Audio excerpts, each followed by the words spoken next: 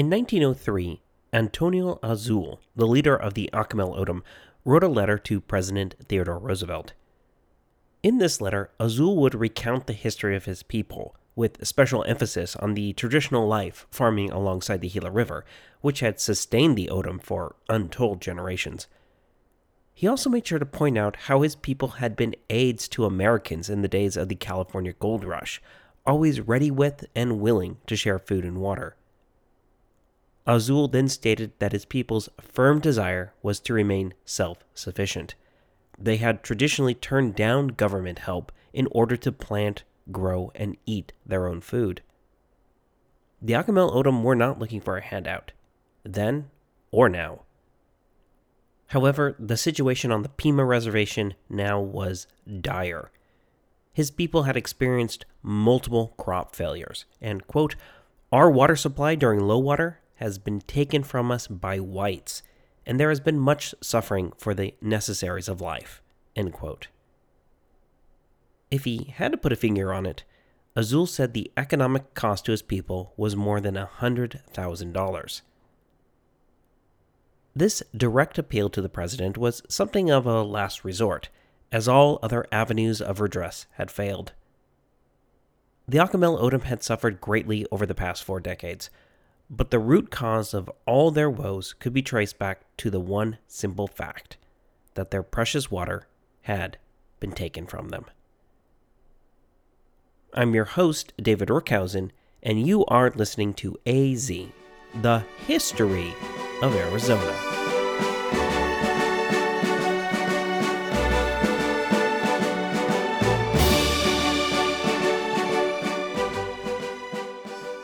Episode 161, A Heritage of Conflict and Litigation. Welcome back, everyone. Last week, we watched as the Akimel O'odham and tribes affiliated with them went from a prosperous, well-respected part of the southern Arizona landscape to having to leave their beloved Gila River to feed themselves while also being considered for deportation to Oklahoma. The main culprit behind this shift were the white settlers who had planted their own fields and irrigation canals upstream from the O'odham Reservation, causing their access to the life-sustaining waters of the Gila to literally dry up. I wish I could say that things are going to get better in this episode, but as everyone who has seen the modern-day Gila knows, that's not how it's going to be. There was a brief resurgence of hope when abnormal amounts of precipitation fell starting in 1873, but we ended last week with the resumption of low rainfall in the summer of 1875. I'm again leaning heavily on historian David H. DeJong's retelling of the Akimel O'odham situation, and he makes the point here that the tribe's irrigation system was built to still deliver water even in low-flow years. However, that system was built for natural low-flow years. With all the diversion happening at white settlements upstream, the O'odham's canals were left useless.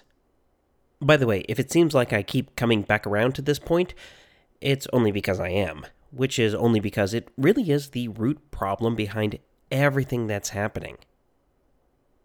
The low rainfall would persist through 1883, meaning that hardships would just keep on compounding.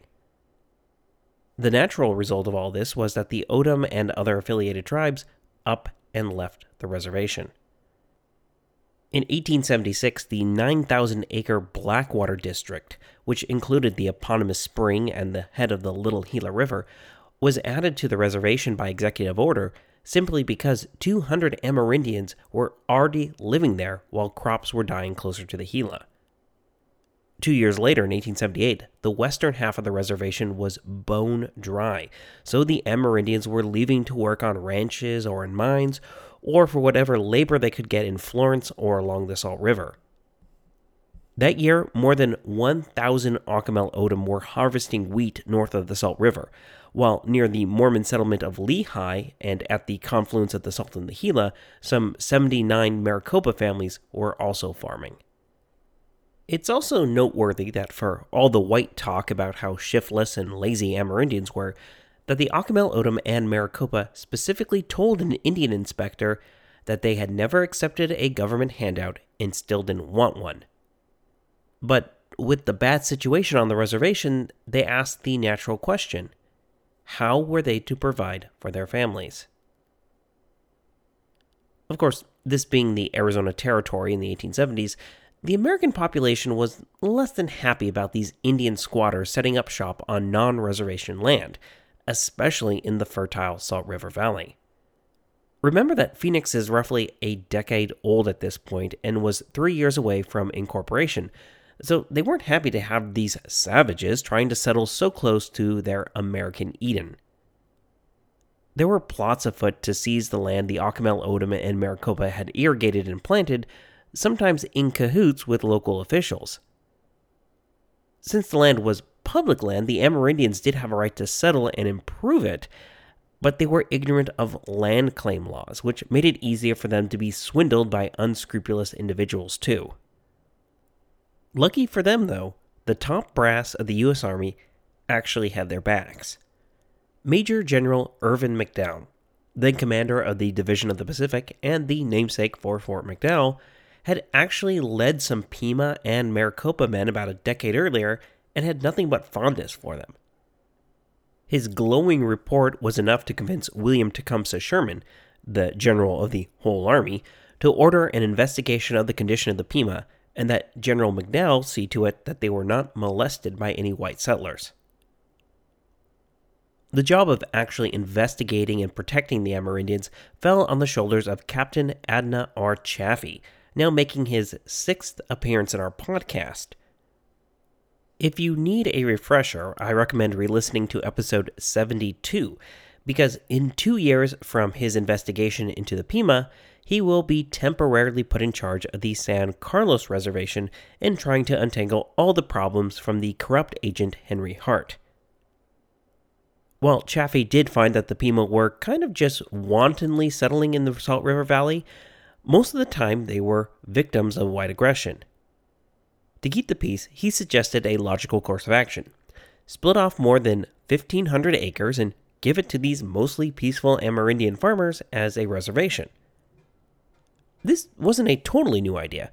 John Stout, the Indian agent assigned to the Pima Reservation, also floated the idea in 1878, rightfully pointing out that if more white settlement happened upstream of the Gila, the river would never be able to support the Amerindians again. So he also suggested that the government set up a reservation, temporary or otherwise, along the Salt River as an expedient to help out the Pima. He would write, quote, "Indians have some rights, and morally, if not legally, they have a right to be where they are." End quote.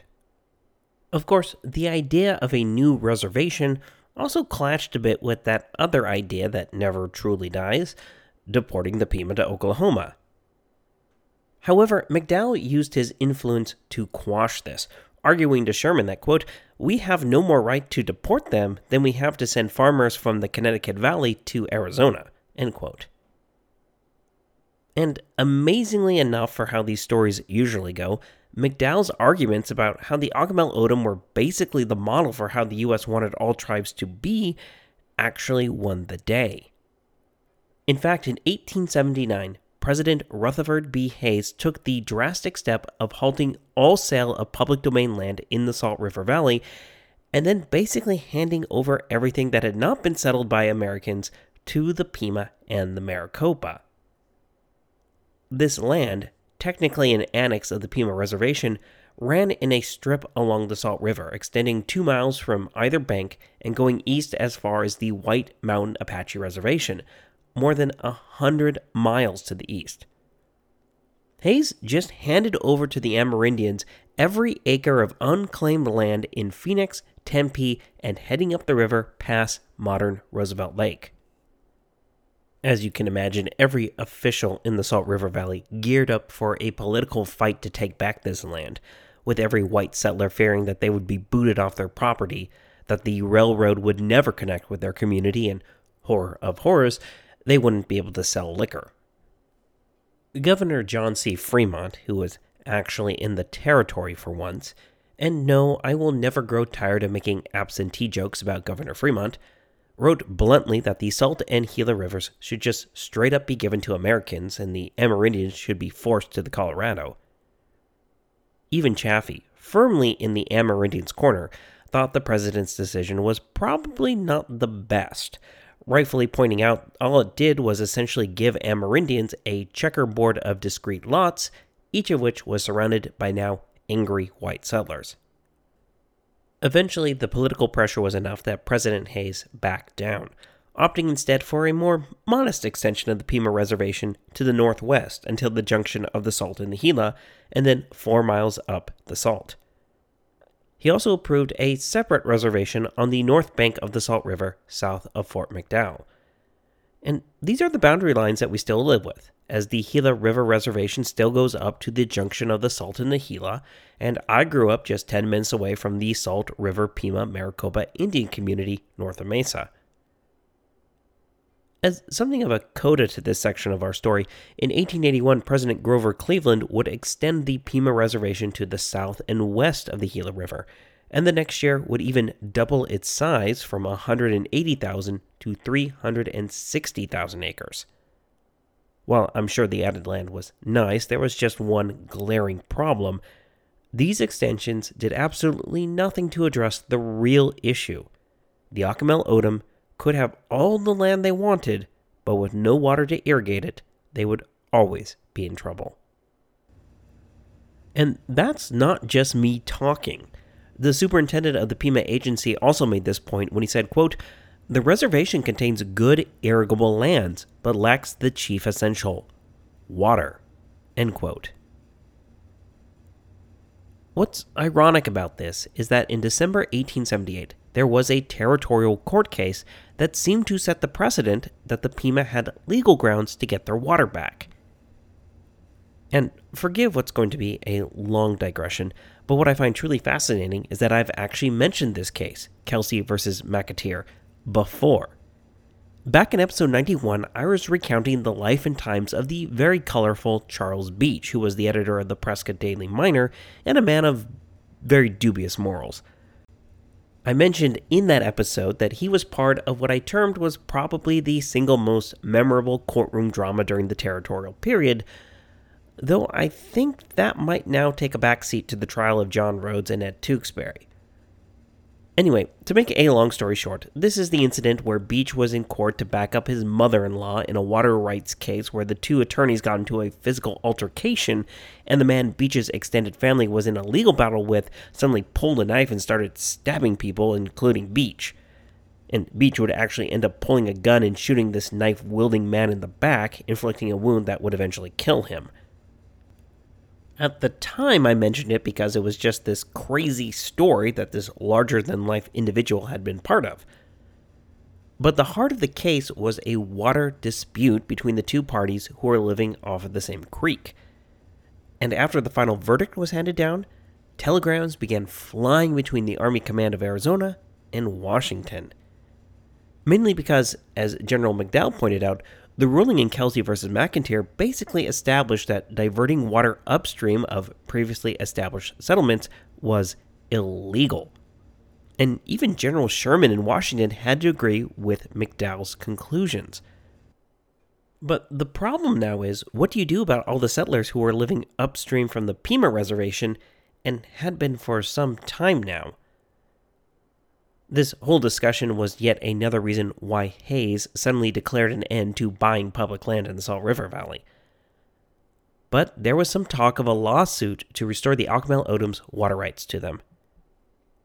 As you probably can imagine, this idea didn't get too far because could you imagine what would happen if the court actually ruled that those settlers had to return all the water to the Gila? However, this wouldn't be the last time that a court case was considered either.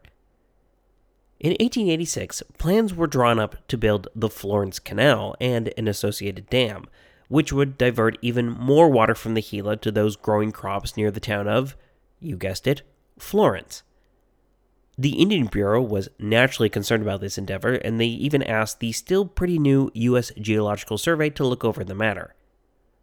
The USGS did investigate and finally ruled that the Akimel O'odham needed all the flow of the Gila River if they were to return to normal farming operations. This canal would take what water was left and give it to those running the canal, which would leave Pima land pretty much uninhabitable. The owners of the Florence Canal Company were fearful that this negative finding would stop their plans, so they tried to cut a deal. They agreed to provide the Akimel O'odham with the current amount of water they were receiving. Note, they didn't agree to the amount that the O'odham had historically enjoyed. But here's the kicker. The USGS and U.S. Attorney General agreed to this deal, but they did not actually put down in writing how much land the O'odham were farming or how much water they actually needed. So basically, there were no hard numbers the Florence Canal Company had to meet, so they just built their canal, took the water they wanted, and, well, the O'odham got hosed. Again. Now, the U.S. Secretary of the Interior did recommend that the U.S. Attorney General litigate this case to secure the Pima in their rights. However, the U.S. District Attorney in Arizona didn't recommend doing so until they had actual numbers on the acreage and water flow the O'odham needed. You know, the thing the government forgot to ask for in the first place. By the way, it would take some 3 decades before that data was finally collected. And just to add insult to injury, the Pima agency superintendent actually said that they shouldn't pursue a legal case on the issue because, in his opinion, the $20,000 to $30,000 it would cost wasn't worth the effort. So the issue was dropped. The water kept flowing into the Florence Canal, and the O'odham's water rights continued to be neglected. I want to add in here that as the 1880s gave way to the 1890s, the ecology of the Gila River was changing. One of the most devastating blows had been the near extinction of beaver along its banks, which had increased erosion, silting, and gullying, while the overgrazing of cattle on native grasses and forest fires upstream helped disrupt the natural flow and recharge patterns of the river. However, the other part of this was what the Pima themselves did to survive. Starting in 1891, they began the wholesale chopping of mesquite wood to sell in order to buy food, seeing as they could not reliably grow crops. The summer crops would fail 11 times between 1892 and 1904, while the winter crop would fail 5 times between 1899 and 1904. So the O'odham would turn to selling mesquite wood as a cash crop again and again. In 1900 alone, they cut some 19,000 cords of mesquite wood. By 1905, they had cut some 50,000 cords, and over the course of a decade, they cut down more than 100,000 cords of wood. The numbers are just staggering, and despite recommendations from those running the reservation, there was nothing they could do to ensure that only dead or down wood was harvested. Some families, desperate to survive, would cut living wood too. The end result being that, by the end of the 1890s, what had once been a stretch, or a bosque, of mesquite that ran for some 65 miles along the Gila had been virtually wiped out. And state historian Thomas Sheridan notes that on occasions when the Gila did flood, there were less trees now to slow the water, so the river cut deeper into its channel, which meant in any year where water actually made it down to the O'odham, their canals were now too high to actually benefit from it. De Jong also adds that while the cutting of firewood did bring in cash payments to Pima families, it didn't provide any sort of economic boom to the community, especially because of the ecological problems it left behind. Throughout the late 1800s, the Indian agents and others who oversaw the Pima reservation repeatedly begged the government to do something, anything, to restore the O'odham's usurped rights or find some ways to get water to them. These pleas usually fell on deaf ears to the point that Agent J. Roe Young would put into his report to the Commissioner of Indian Affairs a rather testy note that, quote, "Nothing new can be said on this important subject. Until the time comes when the government is ready and willing to come to the assistance of its wards, I consider any further discussion of the subject unnecessary." End quote. This may seem like a large pivot, but before we continue with the plight of the Akimel O'odham, we need to examine one of the big buzzwords of the late 19th century, especially of the arid lands of the West. And that word is reclamation. Reclamation in this context simply means irrigation, as it would allow farmers to quote-unquote reclaim formerly unworkable land. Because at that time and place, if you weren't using your land to farm, you were apparently doing it wrong. And one of the biggest champions of reclamation, or at least a better way of using water rights in the dry western United States, was John Wesley Powell. So I've been itching to talk about Powell for a while now, but could never really find a good time to cover him in depth. I did give a very brief synopsis of him in episode 79, where he befriended Jacob Hamlin, the so-called buckskin apostle. However, that has proven to be insufficient for such a fascinating figure, so I'll hope you'll forgive me now as I blatantly shoehorn him into a podcast episode for a second time. Powell was born in Mount Morris, New York in 1834, and from an early age had an intense curiosity about the natural sciences. He would study at Illinois College, what is today Wheaton College, and Oberlin College, though towards the end of his studies he thought that a civil war was inevitable and started studying military science and engineering to be prepared. Powell enlisted in the Civil War, and the big thing you need to take away is that at the Battle of Shiloh, his right arm was taken off by a mini ball. As a personal aside, I first learned about Powell when my grandmother purchased a small statue of him riding atop a steed with the American flag clutched in the crook of the stump of his right arm. It was a very evocative image for a child, and one that I definitely haven't forgotten. Following the war, he took up a position as a professor of geology, but where he really intersects with Arizona history is in the expeditions he led to the West to collect samples and study geology, hydrology, and other natural sciences. His most famous was a rafting trip down the Colorado River in 1869, when he and his company actually started on the Green River in Wyoming before joining the Colorado until its confluence with the Virgin River. This was actually the first documented river run through the Grand Canyon itself. Powell would actually publish his diary of this trip, which fired the imagination of the nation and inspired river runners to follow in his footsteps. He also parlayed that fame into getting Congress to foot the bill for a survey of the Colorado Plateau, now called the Powell Survey, that produced a massive tome on the geology, hydrology, and geography of that region. Sheridan characterizes this work as monumental, saying that it filled in one of the last remaining gaps on the map of the western United States.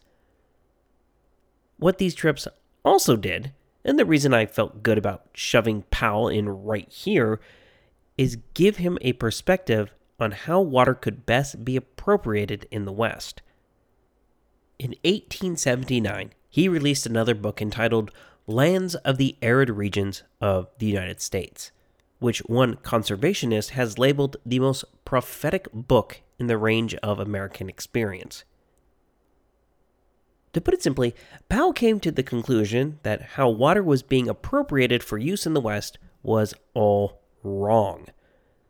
Water laws of the time were often based on common riparian law, which ultimately came from the legal traditions of water-rich England that had been imported to the water-rich eastern United States.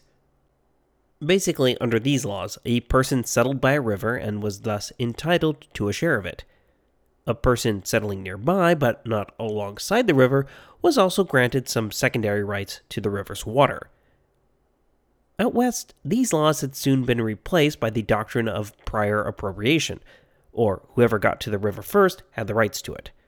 So settlers did their level best to stake their claim beside a river and thus deprive anyone else of the water.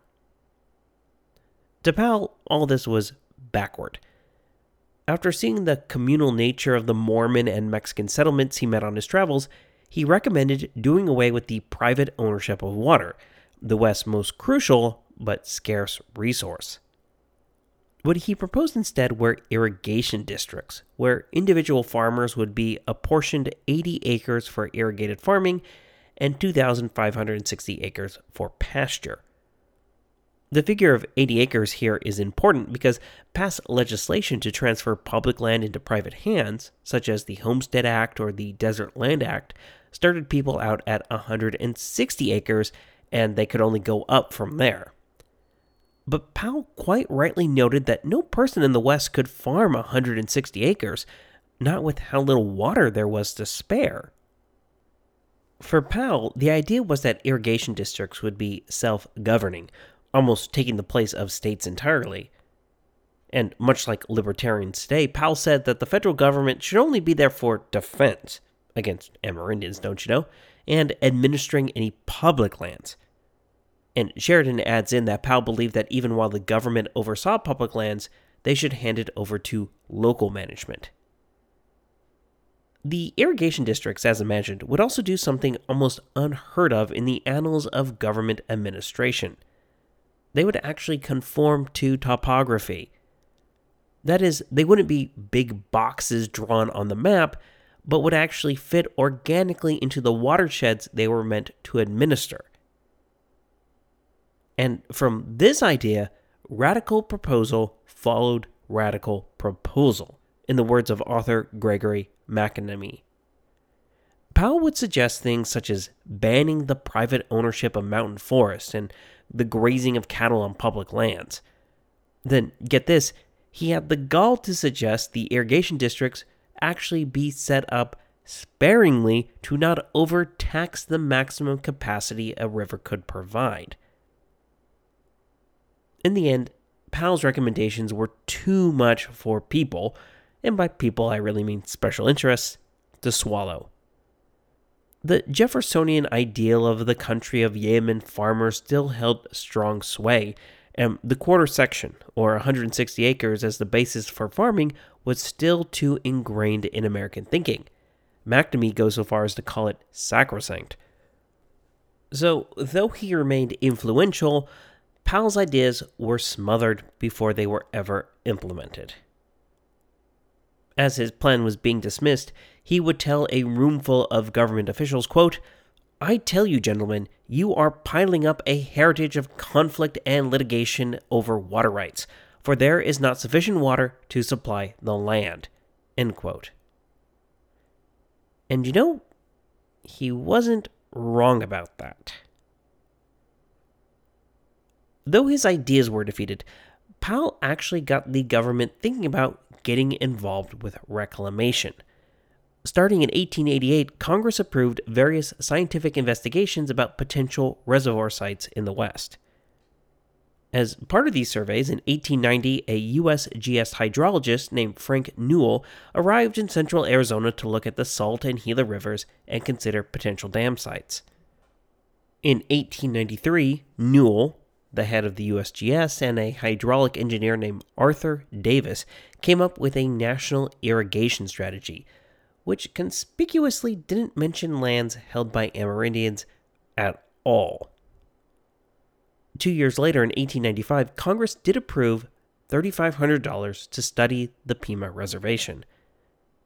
Davis was assigned this task, and he would later report that, aside from forcing upstream farmers to route water back into the Gila, the only solution to help the Akimel O'odham was to build a dam capable of storing 200,000 acre-feet of water somewhere. His suggestion for a dam along Queen Creek never went anywhere because it couldn't hold enough water, but another idea for a dam built at the Buttes could work. Building a dam on the Gila, and the roadblocks it faced, is an idea we'll come back around to in our next episode. However, I want to emphasize that at this time, and for years to come, the government wasn't interested in footing the bill itself, but instead it was more hoping that private businesses or the states would raise the capital to build all these dams that everyone seemed to want. Several reclamation bills went before Congress, all with this point of view. And in 1894, Congress passed the Carey Act, which was essentially the opposite of Powell's proposal. Essentially, the act allowed the federal government to give public land directly to the states, which they were then supposed to sell to irrigation companies to raise the necessary capital to build reclamation projects. Arizona Territorial Governor Nathan Oakes Murphy was a big proponent of the Carey Act, fearing that any federal interference would stifle local control. The problem, however, is that most of the irrigation companies who attempted this endeavor went belly up because they didn't have a steady supply of operational revenue. By the 1900s, this had happened enough times the states again began to look to the federal government for more help. I'm actually going to leave it here for this week, as the government is just starting to come around to the fact that it might have to invest some funds in building dams. And the thing is, when the dams were first being considered, most everyone just assumed they would be built on the Gila to help out the poor Akimel O'odham, whose plight had been turned into a fundraising campaign. However, before this assumption became a reality, Phoenix, the hungry bear, who it turns out was also incredibly thirsty, stepped in, and soon enough attention was focused away from the Gila and onto the salt. Okay, that's enough foreshadowing. But before I sign off, I just want to say, as I mentioned before when we went on our Thanksgiving hiatus, there will be no new episodes the next couple weeks because those are Christmas Eve and New Year's Eve, respectively. But I will be back on January 7th to recount the Valley of the Sun's push for dam building, the beginning of the Salt River Project, and the eventual building of Roosevelt Dam. I'm your host, David Rookhausen, and you've been listening to AZ, the history of Arizona. Goodbye.